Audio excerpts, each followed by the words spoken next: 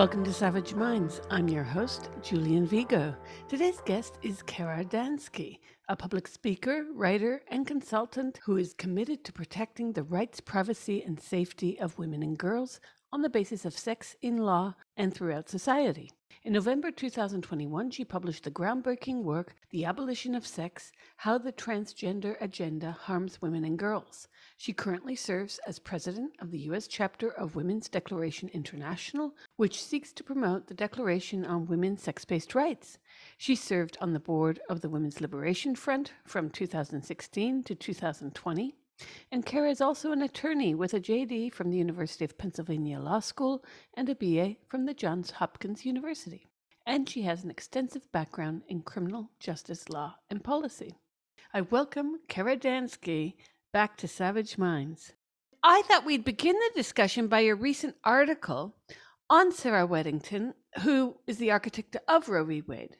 And given these debates, these current discussions over what Glenn Greenwald calls the misguided discourse surrounding Roe v. Wade, which we'll get to later, I was wondering if you might walk our listeners through, first of all, why Weddington argued about states' rights, that they could not outright ban abortion, for instance. And I mean this in the context of a lot of our listeners coming from Australia, New Zealand, the UK, Singapore. Why was it important that Weddington address the limitation of states in banning abortion rather than something else? Sure. So thanks for having me on. So over the course of the history of the United States, abortion laws have varied tremendously by state. In the US, our 50 states plus the District of Columbia have their own criminal systems in place. So every state plus the District of Columbia has its own system for regulating crime and imposing punishments for various crimes. Some of them are similar across states, some of them are very different. And here in the mid 20th century, we had a situation where Texas made performing an abortion a felony. Several other states did as well. Many states had significantly liberalized their abortion laws, including New York, which had very liberal abortion laws in place and still does. But nonetheless, here we are in the late 1960s in Texas. And if I could just say a little bit about Sarah Weddington herself, because I think she's an important figure in this. And she passed away in December 2021. And I just want everyone to know a little bit about her story. She was born in, I believe, 1945, and she went to law school at the University of Texas at the age of 20, which is quite astonishing to me, having gone to law school in my mid-20s. 20 is a very early age for a young woman to have gone to law school. I believe she was one of 20 women in a class of something like 160 total students. And she went through law school and she had trouble getting a job. She eventually got a job through the help of one of her law professors, but it was very difficult for her to get a job because she was a woman at that period of time. Before she graduated in 1967, Sarah had not had sexual intercourse with anyone until she met her fiance, Ron, and began having sex with him. And she became pregnant and she did not want to have a baby. And so she and her fiance, Ron, traveled across the border to Mexico to obtain an illegal, but thankfully safe and healthy abortion. And that made a difference in her life. She grew up in a fairly conservative part of rural Texas. I'm sorry for the noise if you can hear the sirens outside. It's normal for Washington, D.C. She grew up in a fairly conservative part of rural Texas, and I don't think considered herself particularly liberal or progressive. But the experience of becoming pregnant in an age when Texas made abortion a felony really mattered to her. And so when she graduated, in addition to doing the job that she had gotten, she started participating in underground advocacy to help women obtain either legal abortions or safe but illegal abortions. And she continued to be involved in that advocacy. And at some point, she and her colleagues decided to bring a federal court case challenging the Texas abortion law. And they did so when she was 25 years old. It was her first court case. She was 25, and that case eventually made it to the Supreme Court. And she did the initial oral arguments in 1971 and the subsequent arguments in 1972. And I just want I want people to understand that Sarah Weddington, the architect of Roe v. Wade, was a real human being who was coming at this from having a personal experience of having had an illegal abortion. So this was really personal for her. And then she died, as I said, last December.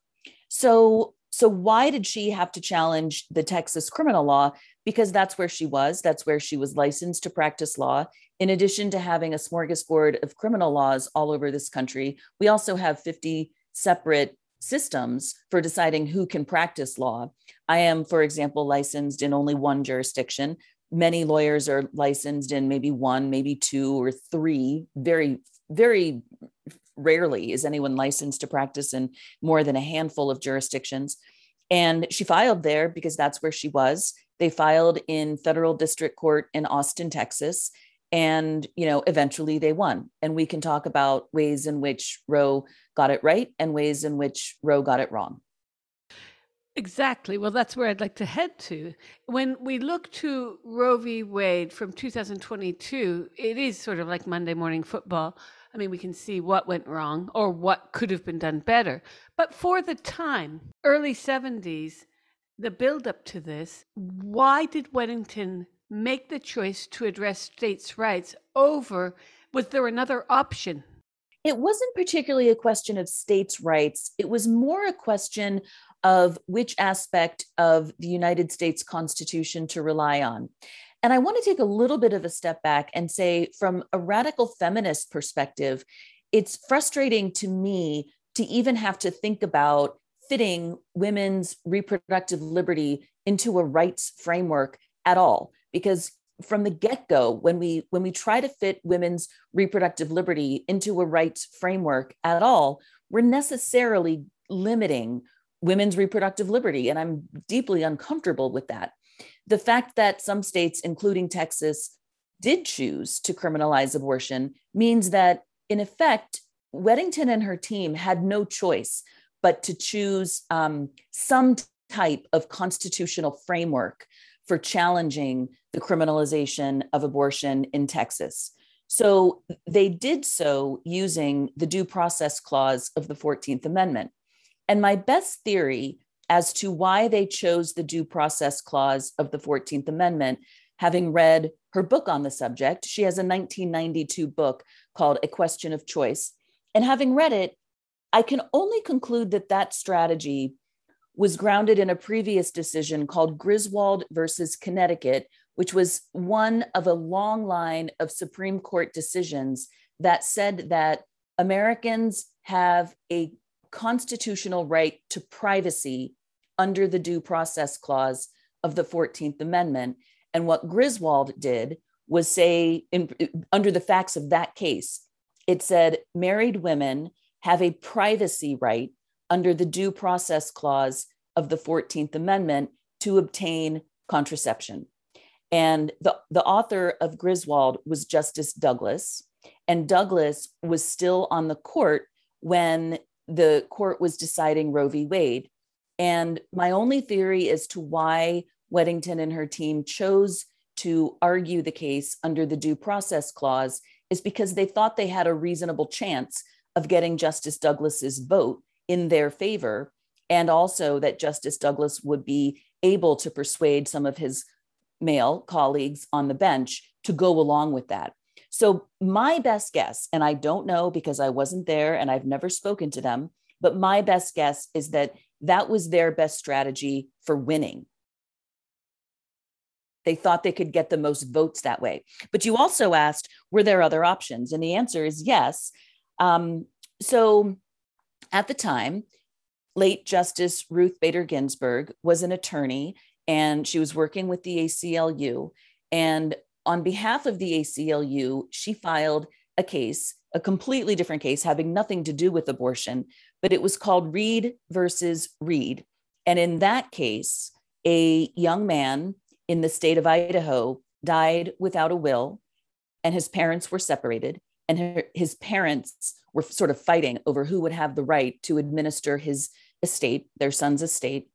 And Idaho had a law on the books at the time that said that if someone dies without a will and the next of kin is either a man or a woman, and it could be either, that the property court was to choose the man over the woman. It was just this particular state law on its face said that men are to be preferred over women in the administration of inheritance. So Justice Ginsburg, then Attorney Ginsburg, thought that that was ridiculous in how it subjugated women. And she challenged it, and she won at the Supreme Court in 1971, which was the first year that Roe v. Wade was argued.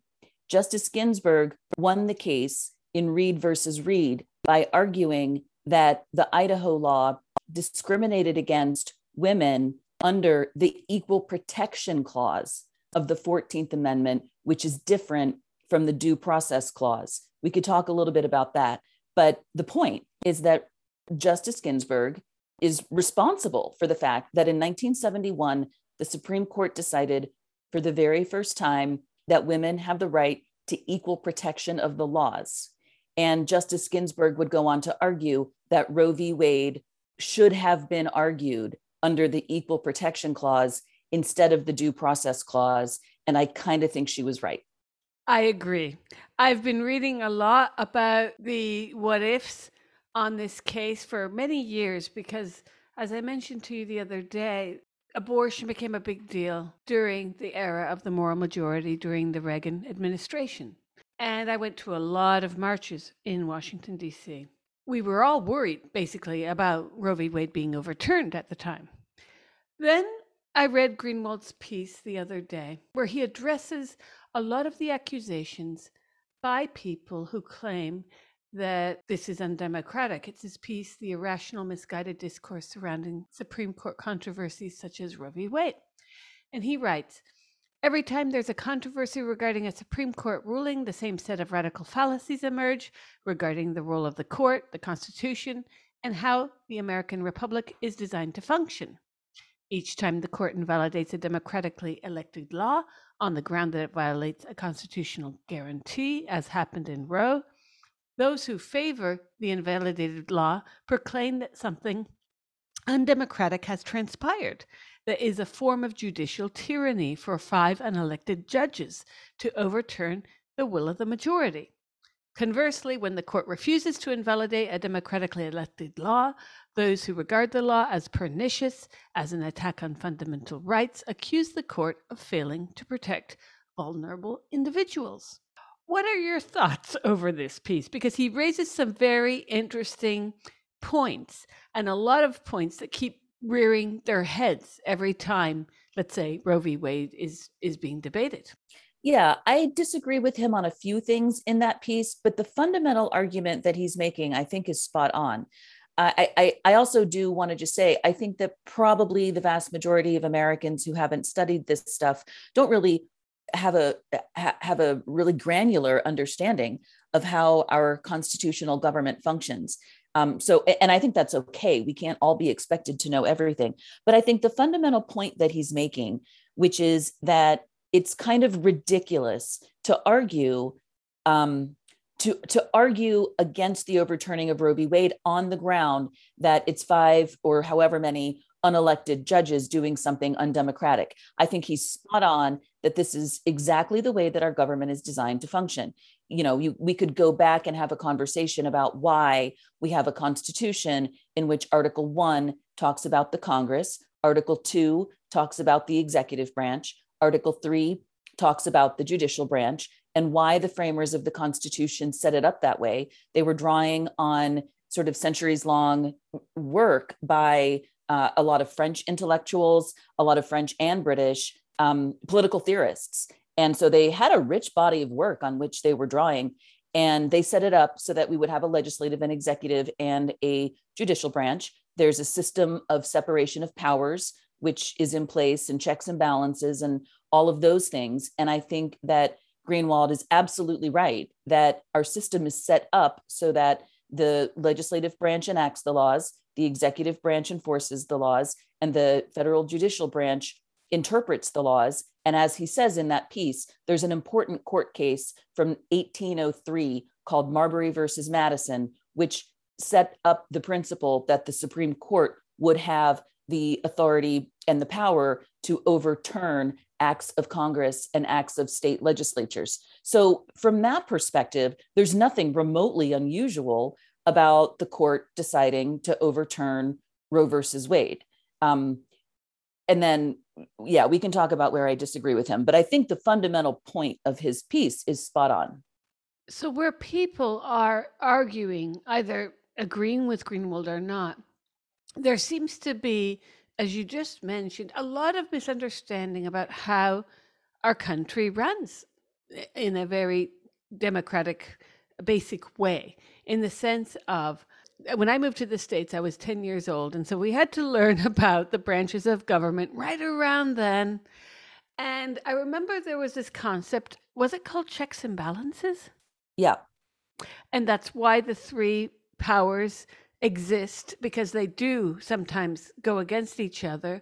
But that's sort of part of what I understood to be this autochthonous form of bringing about democracy, where Congress might get something right or wrong, but the Supreme Court is there to maybe fix it, or vice versa.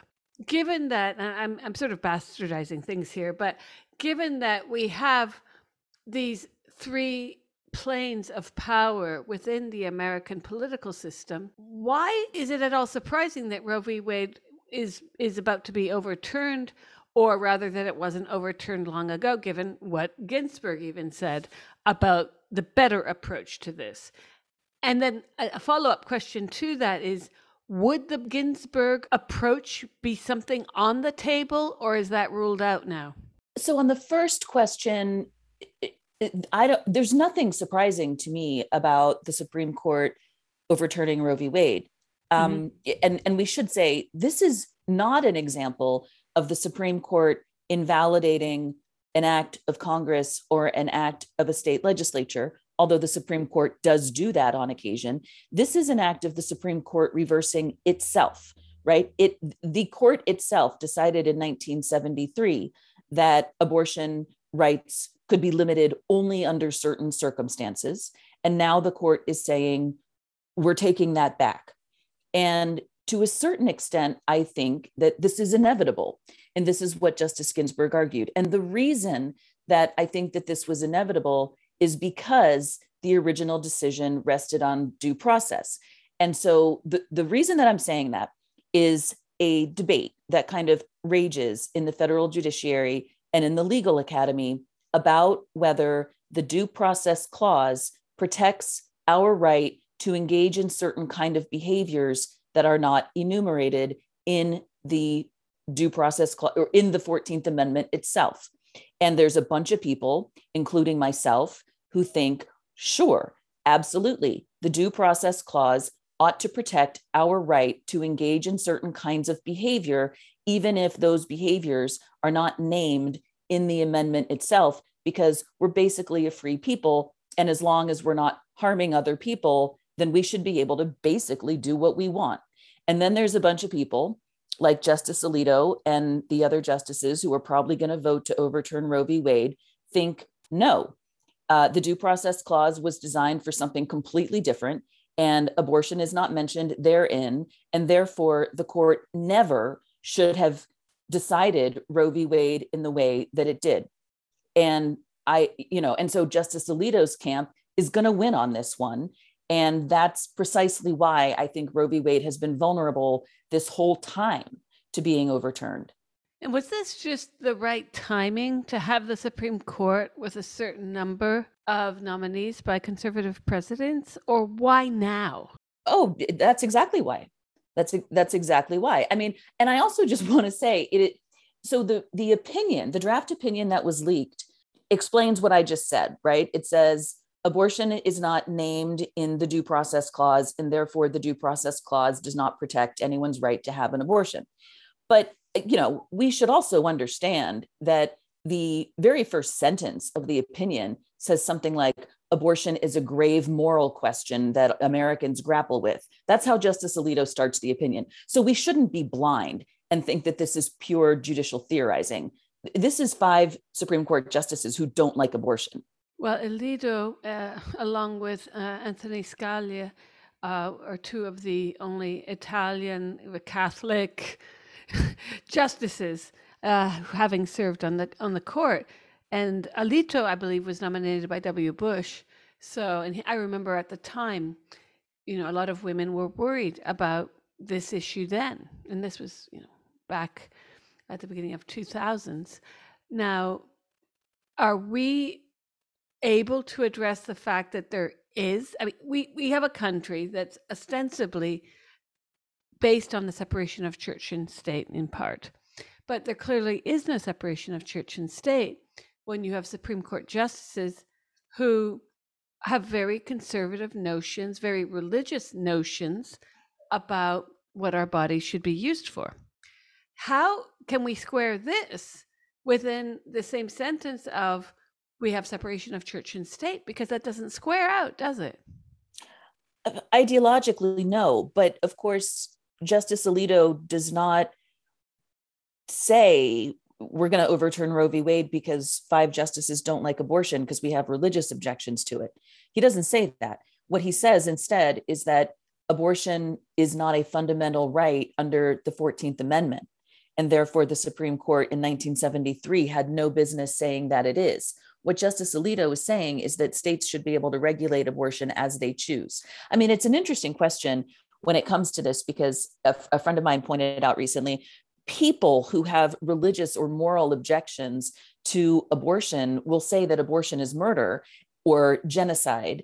And then they'll turn around and say it's a states' rights issue, which is kind of hypocritical, right? Like, if abortion truly is murder or genocide, you can't say that, okay, well, some states can have it and some states can't. That's just a completely amoral position to take. Nonetheless, here we are. But yet, in the Due Process Clause of the 14th Amendment, there are fundamental rights guaranteed, but there are fundamental rights that are assumed, such as the right to marry, which was also taken up in a court case in terms of, I hate this term, but I'm going to use it because that's what it was called then, interracial marriage, in quotes, the right to use contraception, and then, of course, the right to abortion. How is it that we can understand when when a right is couched in the Due Process Clause explicitly, as in, for instance, the right to bear arms, a variety of criminal procedure protections, free speech, freedom of religion, or the implicit but unnamed, such as my right to use contraception. And let's chalk in there, or put in parentheses perhaps, the fact that with what is called the abortion pill, RU 486, that is also being taken up. It's sort of that halfway point between contraception and abortion, right? So it seems that women's bodies are never really written in black ink, covered by the 14th Amendment. That leaves us perpetually vulnerable to changes of laws, no? Yeah. So those other rights that you mentioned, speech, bearing arms, various criminal provisions, those are all in different amendments. They are not in the 14th Amendment. So those are enumerated elsewhere. But the question of what is protected under the 14th Amendment, I agree with you, is very murky. And that's precisely the questions that we're grappling with, and why so many people are so concerned that the Supreme Court might now overturn Griswold, which granted married women the right to use contraception. I'm not thinking of the name of the case at the moment, but after Griswold decided that married women should be allowed to use contraception and that their right to do so was protected as a privacy right under the 14th Amendment, there's another court case that ruled that that right extends to all of us. But in any event, that's why people are so gravely concerned that the court might revisit those decisions as well. But your point is very well taken. And I wrote a piece recently really trying to unpack Roe v. Wade itself and the implications of overturning it. And reading the language of Roe v. Wade, something I was really struck by was that these judges, the 7 judges who voted for who voted on the side of Roe v. Wade in the majority, the language of the opinion itself is unbelievably dehumanizing to women. The court talks about how the important interests involved, and it sort of does this weighing of the interests. But the interests involved include the interests of doctors in being, who were, of course, at the time, mostly male, the interests of doctors in being permitted to perform abortions, and the interests of the state in being able to limit the accessibility of abortion. And women's interests were like not even a thought. They're like not even mentioned in the language of Roe v. Wade itself. And when you contrast that to a previous case called Skinner, this is from the 1940s, where I believe it was Oklahoma had a law on the books that said if a person committed 3 or more felonies of moral turpitude, that's sort of fancy legal speak for really bad crimes. If a person committed 3 of these or was convicted of committing 3 of these, the person could be forcibly sterilized. And a man named Skinner challenged this law, and the Supreme Court ultimately ruled that Skinner could not be forcibly sterilized. But the language that it uses is so revealing about the respect to which the court wants to give his autonomy, his liberty as a full human being. And that's in the 1940s. Forget about the ruling itself. The point is that it is very clear from the language of the opinion that the court valued him as a person, as a human with full reproductive integrity and autonomy. And then fast forward to the 1970s, and you've got a Supreme Court evaluating an abortion case. And even though it granted women a privacy right to abortion, it did so using language that didn't even discuss, well, it did discuss women's interests to a point, but at the end, it concludes with this astonishing paragraph that says that the respective interests at stake are the interests of the doctors and the state.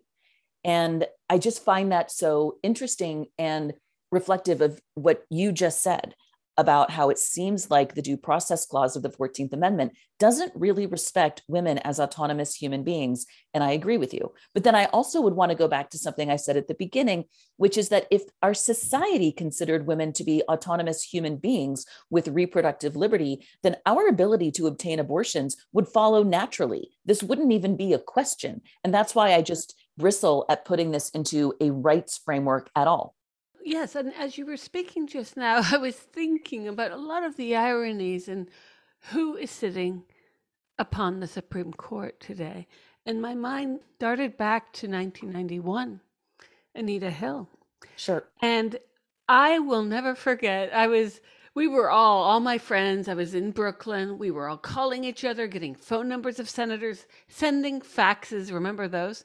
Sending faxes to like Edward Kennedy. We were outraged by what was going on. And I remember Nina Totenberg reporting for NPR, revealing the allegations from the FBI report for the first time. And this was all really horrifying. And of course, Clarence Thomas, you probably know this. It was a friend of mine who's a lawyer in New York who told me this maybe 10 years ago, but she was like, he hasn't written one opinion in all these years he's been sitting on the court. Like, this is someone who's not a great legal mind. He's not going to go down in history as a great Supreme Court justice.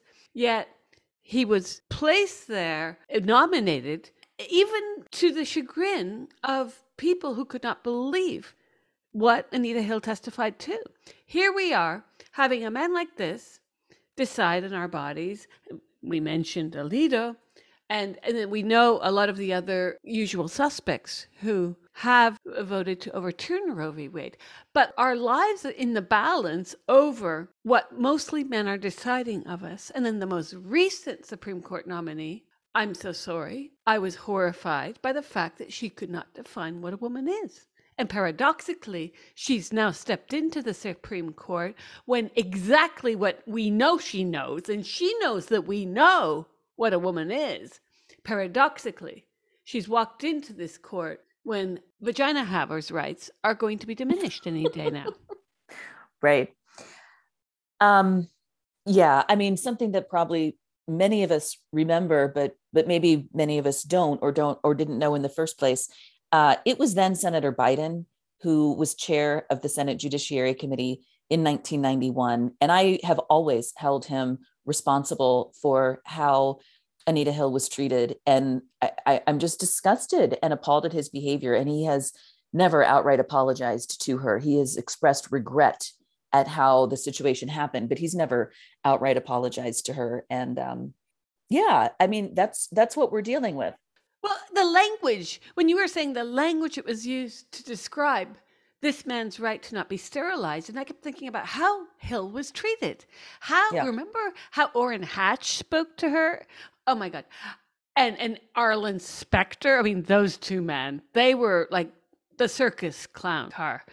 And I just think we have between Anita Hill, this soon to be overturning of Roe v. Wade, and what you and I, we know each other virtually from our work on us being vagina havers instead of women, the fact that you can't say women in certain circles today, the fact that women in our country and in the UK and elsewhere, Canada, are being placed into prisons with men, or rather men are being placed into women's prisons, but we can't say men, where we have people now, the current trial of Alison Bailey against Stonewall, where she has to refer to these men as she because of the bench book of the judges that is now recommending that people refer to men in dresses as she.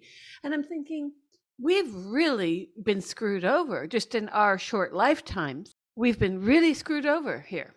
Very much so. So this is where I do take some issue with Glenn Greenwald's piece, where he kind of dismisses those of us who do think it's important that it was all men who decided Roe v. Wade. And partly the reason I think that's important is what's happening here is not mysterious. And there's a famous exchange between John Adams before we declared independence, before the US declared independence. And John Adams is having a mail correspondence with his wife, Abigail. And Abigail sort of famously says to him, I hope you declare independence. And I hope that when you're forming a new system of government, you remember the ladies. And John's response to Abigail is basically, depend upon it. We know better than to repeal our masculine systems. Right. And so what he's saying there is give it up. You're not going to get a vote. You're not going to get to be in juries. You're not going to get to participate in civil society. And he's not being mysterious or hidden about it. He's saying it outright. He's saying when we form a new system of government, we are going to prioritize men over women. And that's what they proceeded to do for hundreds of years. And so when Greenwald sort of dismisses women who care that women have been shut out of civil society for hundreds of years, it's a little bit frustrating, to say the least. You're listening to Savage Minds, and we hope you're enjoying the show. Please consider subscribing. We don't accept any money from corporate or commercial sponsors, and we depend upon listeners and readers just like you. Now, back to our show. Absolutely. And let's not forget, I love Glenn's work. He was someone with whom I communicated quite a bit about 10 years ago over a lot of his work on international politics. But he also rooted for Bradley, now Chelsea Manning. And I totally agree that Bradley/Chelsea Manning should never have gone to prison, blah, blah, blah. I'm a huge supporter of journalists not going to prison, or of people who leak information not going to prison. Okay. But he was supporting Manning all the time. It was all she. He even made some comments about Manning that I deem sexist in the way that men refer to each other through intellect, esteem, respect, and women, how they look. And this is par for the course, I hate to say. So he put into the public sphere of his writing a lot of this transgender ideology, which he had to walk back, if you recall, about, sometime last year now, because there was a big brouhaha between him and Manning. And I think Greenwald started to see what we have been saying all these years. And I've written him about this. I said, look, really like your work, But this is a bit of a problem because TW, no AW, you know? I mean, there's this like, no. And you need to start. And I was talking to him about the prisons, women's rights, our ability to meet in any way. Let's not even just say meet to, have a, like in the UK, women's place meetings, which they can barely have without massive protests. Fair enough. Protest all you like, but it's the violence, it's the threats. You're not seeing men who are writers, men who work on the scene of human rights, tend to acknowledge that what we have happening to us doesn't happen to them. There are some exceptions. When I see journalists out there writing about the trans movement over the past 10 years, I write them and I say, oh, I hope you're not getting too many death threats. And invariably, people like even Jesse Singal wrote me and he was like, no, not as many as you get. Like he knew. So, for all the TWAW out there, people know very well that ain't true. And they know who is the BPnist or front noodler and who is the vagina haver. So we're in this very strange era, and it's really neoliberalism. I read a piece the other day that was about very critical of Obama and that pointed many fingers at Obama for what's happened today. I won't address that right now, but I find it very interesting how we're seeing a lot of people in and out of law indicating a lot of presidents and a lot of powers within the Democratic Party who've helped to chip away at our rights. And I think this speaks to a lot of what's gone on around gender identity, where we see the same people who are Democrats, who think themselves to be progressive, who think themselves to be on the left. I mean, there are people even who are much further left than the Democrats who have allied with the Democrats because they don't see a third party taking off, for instance. Now, what is your take on this in terms of the same Democrats who are running around saying, you misgendered her, at the same time being unable to recognize that there's a huge problem if you want to make it your life's mission to making you and me say she, but then on the other hand, complain that we're about to lose a vital protection, as one woman put it the other day on social media, our right to choose to not die in childbirth. Yeah, a friend recently said something to me, and she allowed me to quote her anonymously on Twitter, and it was along the lines of, the political left will put you in prison with a man, the political right will make you have his baby. And I'm not really sure that any statement can kind of encapsulate where women are in the United States today than that. What will the Democrats do? I mean, it's interesting. Just today, a group of Republicans, mostly women, but some men, introduced something called the Women's Bill of Rights in both houses of the United States Congress. And I was very happy to be among the original supporters of the bill. Women's Declaration International USA chapter supported this bill. It's very simple. It's very straightforward. It defines the word sex to mean either biologically female or male at birth. It defines the word woman and the word girl to mean human female, and men and boy to mean human male, etc. And it goes through, it defines the word mother to mean female parent and the word father to mean male parent. And I don't think you've seen it, but I think I can speculate that if you did, you would like it. It defines terms very simply and accurately, and it is now before the United States Congress, both chambers, literally as of today. Brilliant. But you know this is going to get some whinging going on by the neoliberal class of people who will say, but they don't mention Nemo. Not once is Nemo mentioned. Right.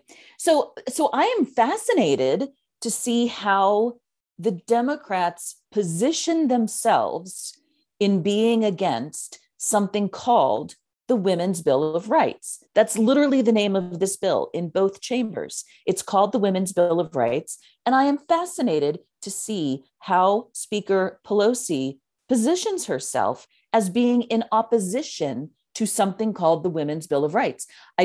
She's a brilliant politician, so I'm sure she'll come up with something, but I don't know. I just don't know how she's going to be able to do this. But I'm fascinated to see how she does. And I'm very hopeful. This is not the topic that you wanted to talk about. So thank you for indulging me here for a minute, because I am very hopeful that this bill will be something that gets the attention of the mainstream news media. I have thought for a very long time that part of the reason that mainstream media outlets like the New York Times and the Washington Post will platform conservative opposition to gender ideology, because they know that gender ideology has a shot at beating conservatives politically. Whereas if radical feminists, gay rights activists, and left-leaning scientists could get a platform in the media, we would win this thing, because the vast majority of Americans across the political spectrum, I don't care about ideology, I don't care about religion, the vast majority of Americans across the political spectrum would agree with what radical feminists, gay rights activists, and leftist scientists have to say on this topic. And that is precisely why we are shut out consistently. And I am hopeful that with Republicans introducing something called the Women's Bill of Rights, which defines terms in very simple and digestible and accurate ways, that finally, we might get a voice in the mainstream media. This would be great. However, I'm sure you've already experienced this, having been on Fox News, that people will not platform our voices very easily. And those who do, like Tucker Carlson, and he's been platforming Greenwald quite a bit, and many others, right? Right. And he's also, I remember him from the early days of the Iraq and Afghanistan incursions, where I was patently against it. I was really revolted by a lot of things he said. But to his credit, he has said that he got it wrong. And here we had just last week a vote on the situation in Ukraine and Russia, and you have the Democrats becoming now the warmongering party, which is quite worrying to me, even if I have not registered as a Democrat, let's say, and I'm rather happy not to at this point, just because I think partisanship is part of the problem of our society and our political culture. But I am worried that when I see the Republicans opposing war just last week, and Right. we're not seeing Democrats doing this. So we're this is what I have called a political strangers on the train, crisscross, each one that is, have they switched places? Is this like political Freaky Friday? What's going on? Because I don't expect Tucker Carlson, I do not expect Republicans, but some will. I don't expect the right-wing moral majority Republicans to say, let's have abortion. They won't do that. But the one thing they will do is acknowledge that we exist. They know that if I seeded my lawn, I made grass, that didn't make me a man. And yet we have the quote unquote neoliberal class, pseudo leftists, who believe that doing certain things now is an intrinsic marker of being man or woman. It's very strange to me, this. Right. I mean, and of course they're paid to do that. Right. I mean, we both know from following Jennifer Billick's work that there's a massive amount of money. And this is one of the things I try to do when I am able to get a media spot like on Tucker Carlson, is just really emphasize that part of the reason this has been so successful is that it has been framed as though it's a civil rights movement for a small group of people, when in reality, it's a very top-down, heavily funded movement to, as I say in my book, abolish the material reality of biological sex. But one thing I do want to say, since we're talking about Roe, here's one reason to be hopeful. And I should say, I am very often naively optimistic in times when I have no place being so. I just am somehow naturally optimistic. I don't know why. But so in the wake of the leak of the Roe v. Wade opinion, all of a sudden, everyone started to know what a woman is, right? And I feel like if we have a shot, I mean, let's be clear, I am not happy that Roe is about to be overturned at all. But if we have a shot at having a women's class consciousness, the overturning of Roe v. Wade might do it. And if the overturning of Roe v. Wade results in American women having a class consciousness as a class of human beings that is coherently defined as women and girls and exclusively defined to include women and girls, because of course, women and girls are the only people who need abortions, whatever the ACLU might have to say about it, then maybe we can also get a class consciousness when it comes to defining who we are for other purposes, such as prisons and bathrooms, etc. I agree. And like I said earlier, I was surprised this wasn't overturned in the 80s.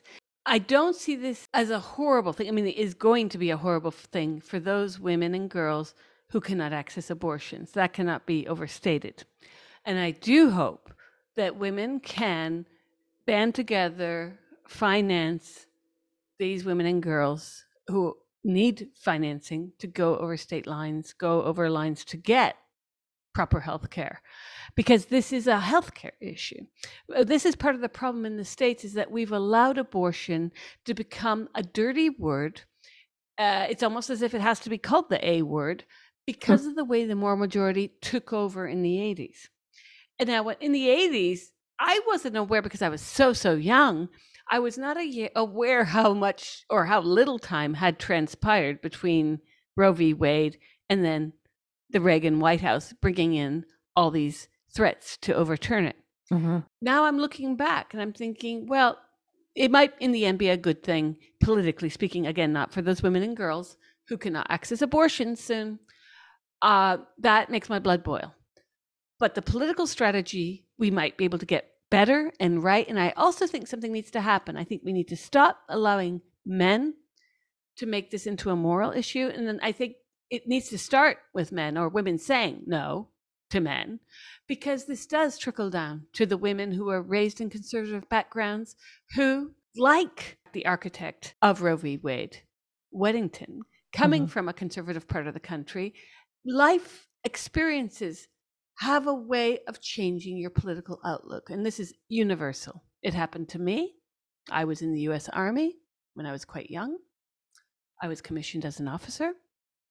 Then guess what happened? France refused to allow the UK, or rather the US, from a UK airbase to fly over its airface to bomb Libya. And this happened right before I was about to be commissioned. I was commissioned, but I would not take a seat in the US Army because I sort of became politically aware of the hypocrisy of our government at that moment. Everyone has their moment. And of course, there were many more for me.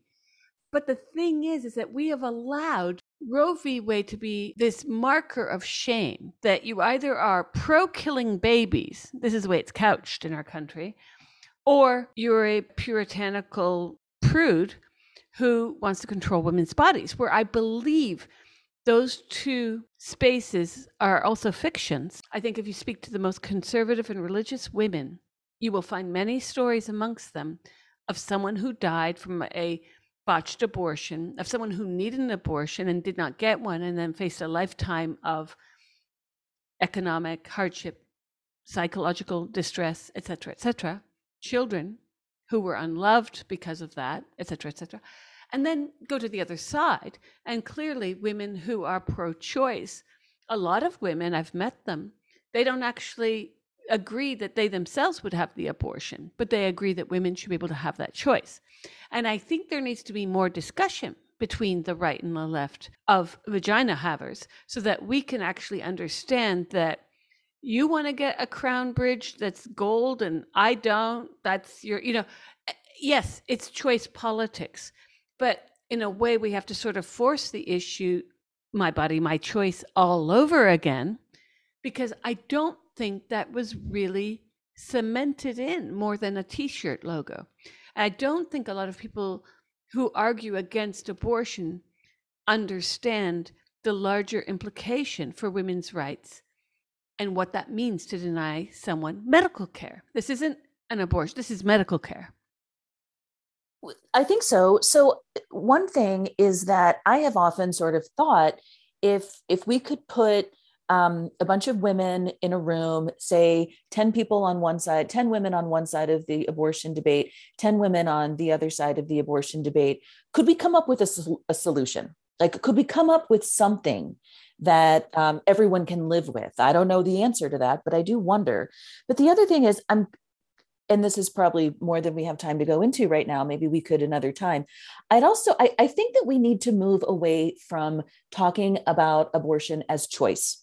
And part of the reason I think that is I'm much more interested in women's reproductive liberty. And I also worry from a radical feminist perspective that if abortion is a choice, then prostitution can also be a choice, and surrogacy can also be a choice.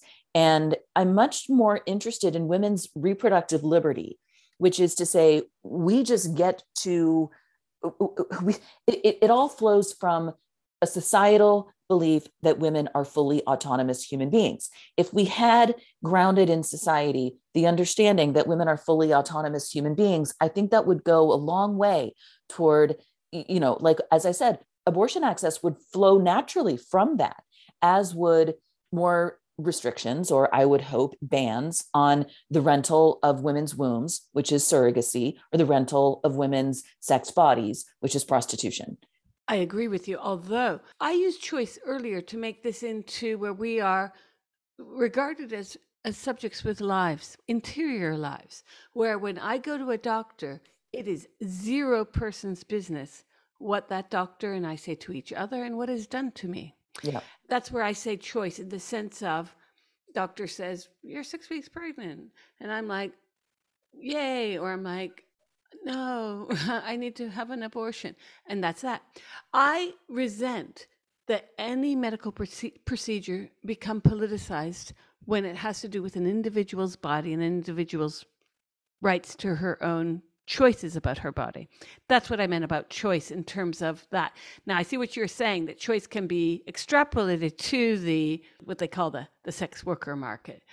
And I see the problem there. I think the reason that was successfully, to some degree, I have to say, applied is because there's no class consciousness in the United States as a political discourse. Hence, 100%. It's very easy for people to say, I hate it when they say this, but I'll just repeat what they say. Well, it's much easier for me to make money as a sex worker than it is for me to work at McDonald's. Whoa, huge difference. We've all had shitty jobs. I had a shitty job all throughout university. Hated it. Hated the polyester uniform. Hated the smell after I got out of this restaurant. There's a huge difference, however, between working at a crappy restaurant for a bad salary and then my allowing myself to be exploited, calling it empowerment because I said I chose for a lot of money, when we all know that this is not, in fact, a choice. This is a false choice. The dichotomy of choice has to have options. And sex work has no option. If the only way that you're able to eat is to perform sex acts, then there is something very wrong with the way that we have conceived of a political choice. I believe a political choice would allow the subject to have options. And sex work has no options. And to put it another way is, you rarely see someone on the Supreme Court saying, gee, after I finish this gig, I want to become a prostitute Right. or a sex worker, right? Right. And I hate to put it like this, but we have bastardized choice when it comes to sex work and all sorts of it, including the porn industry, even, I should say, pornography industry, the way that pornography even has been sort of cutened up with the word porn, and all the pornography terms have been used within journalism, major political discourse. So you'll read an article talking about a political fluffer and so forth. And it's like, what is this about? Why are we doing this? And why have we allowed for rather horrendous work practices, if you're going to call sex work, if we're allowing these work practices to occur under the guise of liberation and choice, absolutely ridiculous. So I see your issue with the word choice, although I was using the word choice in terms of the privacy of my being able to go to a doctor and choose what kind of health care, like if I'm pregnant, what I'm going to do. because Sure. that would involve a certain kind of choice.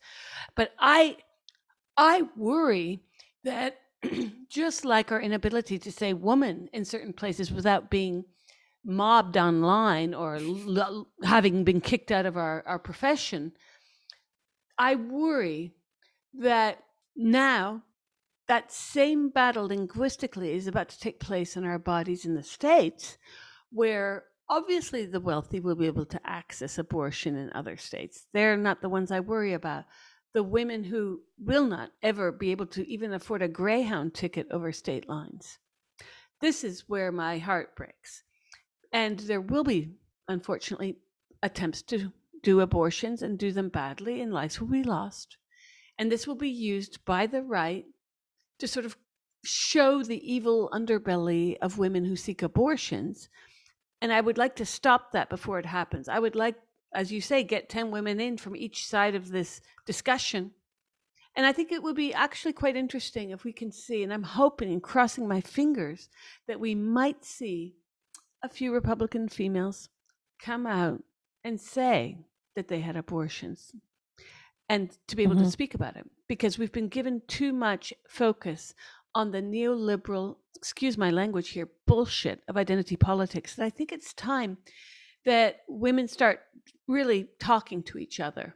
And that includes women on the right. No, absolutely. And I totally agree with you that the US lacks a class consciousness, and that, it's so individualism, it's like, it's all individualism. My body, my choice smacks of US individualism. And that's part of what I find so frustrating about the whole thing. But yes, absolutely. We need to be talking with one another. And, I'm really excited that Women's Declaration International USA is having a conference in Washington, D.C. in the fall called Reigniting the Women's Liberation Movement.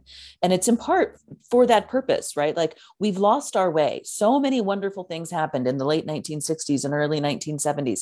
Not only did we get Roe v. Wade, but we also got Title IX, and domestic violence shelters started sprouting up. Rape crisis centers started sprouting up. We got the laws changed so that women could more freely divorce their husbands. Women could more freely own property. Women were allowed to have their own bank accounts. There was so much progress that was made, and we still have a lot of it, but we're losing ground. And so, I agree with you. A lot of these conversations need to happen. And a lot of these conversations can happen among women across the political spectrum. Absolutely. I mean, before we spoke, I was telling you about my stalkers. And the fact is that in Italy, there are now very serious laws on the books to deal with stalking, but the processes are still slow. And then you've got these police officers that ask you, well, what did you do to them? And I'm thinking, is this like the tight jeans that came out in Naples about 15 years ago, where the judge basically blamed the rape victim? So progress happens in hiccups at times, where you've got the law on the books, but you don't have any policing of the law, or you don't have quick enough policing of the law. And so I am hoping that one day we can actually speak about and to each other on equal terrain. Because one thing that I have seen, especially since my mid-30s, and it's ageism, but ageism has this very strange accentuating power of sexism. And you can see it everywhere. It's like, what's that film? The Sixth Sense? I feel like that kid in The Sixth Sense. Like, after 35, definitely after 40, I could see dead bodies everywhere. It was just sexism came out of the woodwork. And it's something that I didn't see when I was in my early 20s. I didn't see it in my late 20s. I saw sexism, but I did not see it the way I see it now. And it's all built into the same system that keeps you and I from saying man, or we'll get kicked off Twitter. After, I think you and I spoke many months ago about some of the prisoners in the US who've made complaints about men being in their prisons. I can't even tell you how much digging I had to do over that. It's really painful to have information in your hands and to be stonewalled by these institutions that should not be stonewalling, especially Right. not stonewalling journalists. And it's really this strange cha-cha-cha. So here's what I think, where progress takes a few steps forward and a few steps back, just like that cha-cha-cha. I think we're somehow bizarrely back in the 50s, in another 50s, of course, not the same 50s, But it's the 50s that paradoxically created the notion of the transgender subject where, well, you're really a woman because you like lace and because you like brasiers and you like strutting around in high-heeled shoes. Like, in what planet is that a reality that we start to call people by virtue of what they like to do? I mean, it's very strange. Mhm. And now our right to health care and the rights of women and girls who will not be able to access affordable abortions in other states, I mean, this will forever change their lives. I'm thinking, who in the Democratic Party will speak up cogently for this? Will Pelosi, who sat in front of her $20,000-$30,000 refrigerator eating $7 frozen yogurt, telling everyone that lockdown could be fun, you know? Right. Sorry, I'll never forget that. Right. I mean, I think it's going to be very interesting to see if a Democrat. Well, I can say I've not seen a single congressperson on the Democrat side stand up. However, I do just want to leave listeners with the confidence that there are Democrats at the state level who are standing up. So, for example, there was a bill to protect women's sports for women and girls in the state of South Carolina. It passed, the Republican governor signed it. But here's the interesting thing. It passed with the support of 14 House Democrats in South Carolina and 6 Senate Democrats. So it's not happening at the federal level, but it's starting to happen at the state level, which means we're starting to see cracks. We're starting to see cracks in the Democrats' refusal to acknowledge that there is a leftist critique of so-called gender identity. And it's about time, because how many years have you and I been called right-wing, religious, da da da da da da? And it's like, whoa. And then you're on Twitter telling them, I'm a leftist. And they're like, they will then accuse you of something else, of being a racist, just because that fits that narrative, right? Right. But I'm happy to hear this, that there are more and more Democrats at the state level who are pushing back, because until last year, most of the legal adoptions of sex-based identity was happening almost uniquely amongst Republicans. And it left a lot of these women doing the advocacy, even though they might have been on the left, and some definitely were, being slandered as being right-wing collaborators with the Republican Party. Mm-hmm. So tell us, what is the future going to hold then from this? Roe v. Wade, I mean, we don't know how the politicians themselves will react, but on the ground, what can be done in the meantime until we can hopefully get a new piece of legislation or a new Supreme Court decision to protect our rights to health care?